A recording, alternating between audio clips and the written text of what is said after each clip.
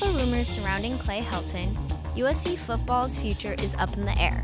I'm Sarah Coe, the presenter of this podcast and one of the editors at Annenberg Media Sports.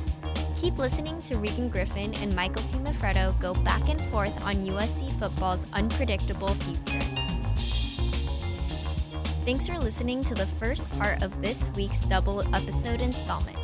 Make sure to follow at Am Media Sports to stay updated with all USC sports news and this podcast. Welcome back to another edition of the Scoreboard. Took a little break, didn't we? Yeah. Took a little bit of a break. Thanksgiving, got some turkeys in. You had to eat, But you know who the real turkeys are? Who? UCLA. Oh. Yeah, like that. That was a great game, wasn't it? Of course, 52-35 win for USC. We all knew. Thomas isn't here today, but we called it. It's going to be a high-scoring game. There wasn't any way that game was going to go down. Of course. But, so what did you take away from it, from the regular season finale, right? So, the way I saw it, we called basically everything that was going to happen in that game. Big game for Keaton Slovis. Shootout. Huge game for Keaton. Yeah, exactly. It was everything we expected, but more. Yeah. I did not think Keaton Slovis was going to break the single game quarterback passing record. 515 yards. 515 yards. That's ridiculous. 4 receivers over 100 yards. I've never seen that before. And granted, we lose one of those guys. USC loses one of those guys in Pittman, probably the best one. But, you still got Brew McCoy waiting. That offense is going to be dangerous next year. And we just signed Josh Jackson Jr. Mm-hmm. Yeah, you got plenty of 4-star recruit. But we won't delve too much in the game since that was a while ago. But, obviously you want to shout out Conquest. We conquered the Bruins. You love to see it. Victory bell back at USC. But from a bowl standpoint, right? Because we're bowl eligible, obviously. It looks like the Trojans are in between the Alamo Bowl and the Holiday Bowl. So what do you think it looks like from that standpoint? Who do you think the Trojans are going to play? Do you have any projections there? So it's all going to depend on Friday's Pac-12 championship between Utah and Oregon. Right now, I have Oregon winning that game. I just think they're the better team, and the game's closer to home for them. And it's a little bit biased from our standpoint, right? Yeah, because we beat saw Utah. Exactly. We saw Utah, and then we saw Oregon, and those were two very different games for that team, right? Yeah. But I don't know. The Utah's pretty good. It'll be a good one. It'll be a very good game. But so right now that obviously has us in the Holiday Bowl, right? And right now I'm projecting we'd either play Iowa or Michigan. Michigan, right? Which I would be completely fine with, just because those two teams are right now better than us in the standings, and it would be a good way to show off how well we've played. It's the culmination, right? It's the culmination, and for me, just looking at the progression of this team over the course of the season, all the adversity they had to take, this would be the culmination to say, okay, this is a young team with 18 to 22 starters returning. Where is this team at going into next season? That's going to tell me everything I need to know thus far, right? Yeah, exactly. And our quarterback, the most important position, this is his final game of his freshman year. Right. How much has he progressed since that first time we saw him in the second half against Fresno State to a game against a 15th, 16th ranked team? And then even for the seniors, right? You want to send them off on a good note. The Michael Pittmans of the world, you obviously want to see them off with a win, right? Exactly. Speaking of Pittman, man, that dude's remarkable. He's remarkable. And what did he win? The Pop Warner College Football Player of the Year award. And that just goes more than his on the field, more than football, right? Statistics. That's a great award for him. Just really shows off the USC culture. Exactly. And then he's also a finalist for the Blitnikoff Award, right? So obviously he's talented off the field, does his part off the field. Shout out to Michael Pittman. That's exceptional. But I think the one thing about Michael Pittman that people fail to realize is, like we said, there are 4 different 100-yard receivers in the game last week. Right. The fact that Michael Pittman has dominated the way he has in such a crowded wide receiver room should show what he can do at the next level. Exactly. And I was thinking about it, and I was doing research for this episode, and I was looking at a lot of statistics from a single season standpoint and from a career standpoint. Michael Pittman, when you think of the Robert Woods, the Nelson Aguilars, the Marquise Lees of the world, the great USC Trojan, the Keyshawn Johnsons, right? Yeah. The great USC Trojan wide receivers. His name deserves to be up there. And the fact that he can even be in that conversation is a tribute to what he's contributed here at USC. I mean, the dude has been flat out dominant from the time that he stepped here as a freshman to his senior year. He has solidified his role and has solidified his spot amongst the great USC football players. Oh, yeah, and especially the past 2 years when Exactly. he was the bona fide number one receiver on the team. No doubt. I don't know if he'll be a number one pick in this upcoming NFL draft, but just because it's so stacked. Loaded, right? And the fact that he could even make the Biletnikoff finalists when you're going up against the Jerry Judys, and basically every Alabama receiver, right? The fact that you can make that finalist, and regardless of whether or not he wins, the fact that he's even in that conversation is just a tribute to how great he's been. And this team isn't where it is right now. We're not sitting at 8-4 without him. Exactly. We're not even close to that, sniffing that, I think, from what he's contributing on the field and the leadership that he provides off the field. It's exceptional. Just a quick comment about those Alabama receivers. I saw your tweet over the weekend. Yeah, they're ridiculous, but we're not going to get too far into that. Yeah, they are ridiculous. But I think the big thing that has to be addressed from our standpoint, we're not doing this show justice if we don't talk about the fiasco that happened over this weekend with Clay Helton and Sports Illustrated. So context for those of you who might not know about it, Sports Illustrated released a report that Clay Helton was to be fired, or he was fired, which was immediately disputed by USC, and everybody, basically everyone in the industry that has sources within USC said, no, this is not true. This has not occurred. It was a mess. It was a mess. Fiasco is an understatement of what that whole thing was. I was sitting in the airport about to leave to come back to USC. Mm-hmm. I was nervous. I mean, it's just so strange. Like it, and you hate to see stuff like that kind of infiltrate the best organizations, right? You wouldn't see this out of Alabama. You wouldn't see this out of Ohio State. You wouldn't see this out of even Michigan, right? Mm-hmm. The premier college football franchises, I guess, not really a franchise, but the premier college football programs, they don't have this sort of stuff, right? So the fact that even we have this issue, that's indicative of the regression that we've had since the Pete Carroll era. Yeah, and it's, to me, it's disappointing, and it's there's no place for it. Yeah, that whole thing is just a big waste of time. Yeah, really, like, we still have a bowl game. Let's just get through that and then make the real coaching decisions. Exactly.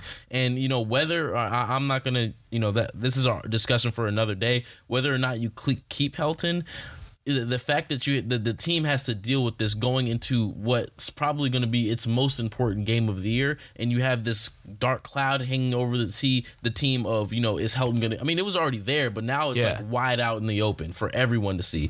And it's frustrating. It's frustrating. I have no other word for it. It's frustrating. So what we've been hearing now, as it's becoming more clear of what the situation is, it's looking like Clay Helton's going to be retained. Really? But that means there might be some switching of coordinators and assistant coaches, and we talked about this earlier before the show. Right. That's not good. Yeah, because it's been Graham Harrell's offense, right? That I mean, we just talked about 515 yards for Keaton Slovis, 4 receivers over 100 yards. That's Graham Harrell's offense. Excuse me. Yeah, and USC has been striving in that with a freshman quarterback. Right. I'm not sure what that offense looks like without him. Yeah. And where do we go even to look in terms of replacing that? Yeah, and I know Graham Harrell definitely does deserve a head coaching job. You just don't want to see him go the way he performed this past season. He deserves this head coaching job. He could be a candidate. We don't know that, but I know there's still a lot of people to talk about. Right. Now, we could get into a list of tens of different candidates, but the one on everyone's mind has still been Urban Meyer. Yeah. And we've talked about this pretty much every episode. The deeper we get into it, the less realistic it seems, right? Yeah. The less realistic that it seems that Urban's going to want to come out of his role as an analyst, and he's going to want to step back into the realm of coaching, especially with USC, where he would already have that added pressure of bringing them back to what they once were. It just doesn't seem feasible anymore. And, it might have been a pipe dream to begin with, but, at this particular juncture, it's not going to happen. Yeah, and I think that's why Clay Helton may stay is just because for this whole year it's been Urban Meyer or bust. Mm-hmm. Who's going to be the guy that comes in now that's basically the B tier guy that you on USC's list of head coaching candidates? Is it Franklin? Is it, we talked about Mike Norvell at Memphis? Oh, yeah. And regardless, credit has to be given to Clay Helton in terms of what he's been able to do given the things he's had to deal with in terms of the injuries, the youth he's had to, try to throw into the fire immediately. There's credit for that team to be 8-4 at this point and looking at, a pretty good bowl game. That's pretty good.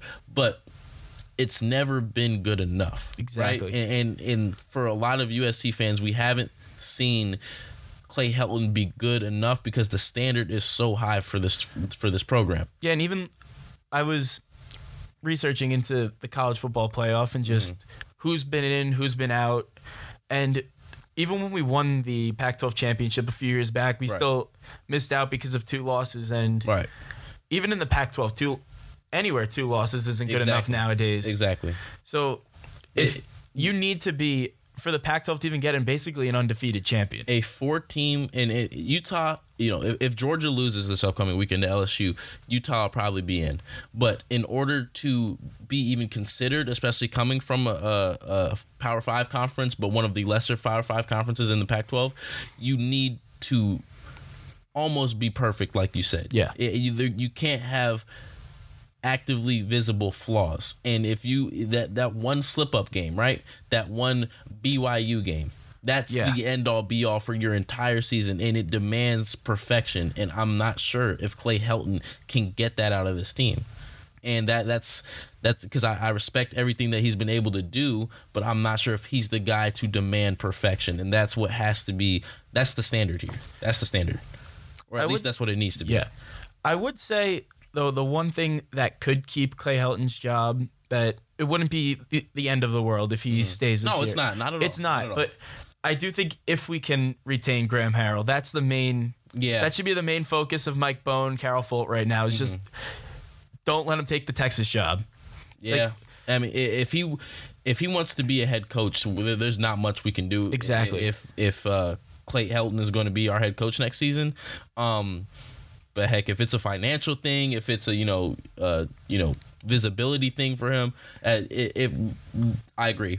We need to do everything in our power to keep Graham Helton, the offensive coordinator. We need to do everything in our power to keep him because he has had this offense buzzing from season start to season end. Yeah, and I would say the defense, that's been a little bit questionable. Yeah. So the one thing I was going to say was, if we do keep Graham Harrell, I do think Clay and Graham deserve like one more year. Yeah. Just now they'll have a sophomore quarterback. Mm-hmm. Not much, hopefully not too many injury concerns. But now, you want to talk about the defense. Right. I think if we do get a new head coach, he's got to be somewhat of a defensive-minded coach. Yeah, and the old saying goes, right? Defense wins championships, and you see the best teams that come out of that end up winning every year. They have a dominant defense, whether it's Alabama or Clemson with that D-line last year. It's a dominant defense, and our defense hasn't, unfortunately, been anywhere near dominant, at least over the course of this year. And we have the talent, I think, or USC has the talent. They're still young, but yes, we do. Exactly. You have some pretty solid linebackers coming back. The kid out of Modern Day, I forget his name, but he was injured this entire year. He's going to be coming back. You have some decent talent in the secondary.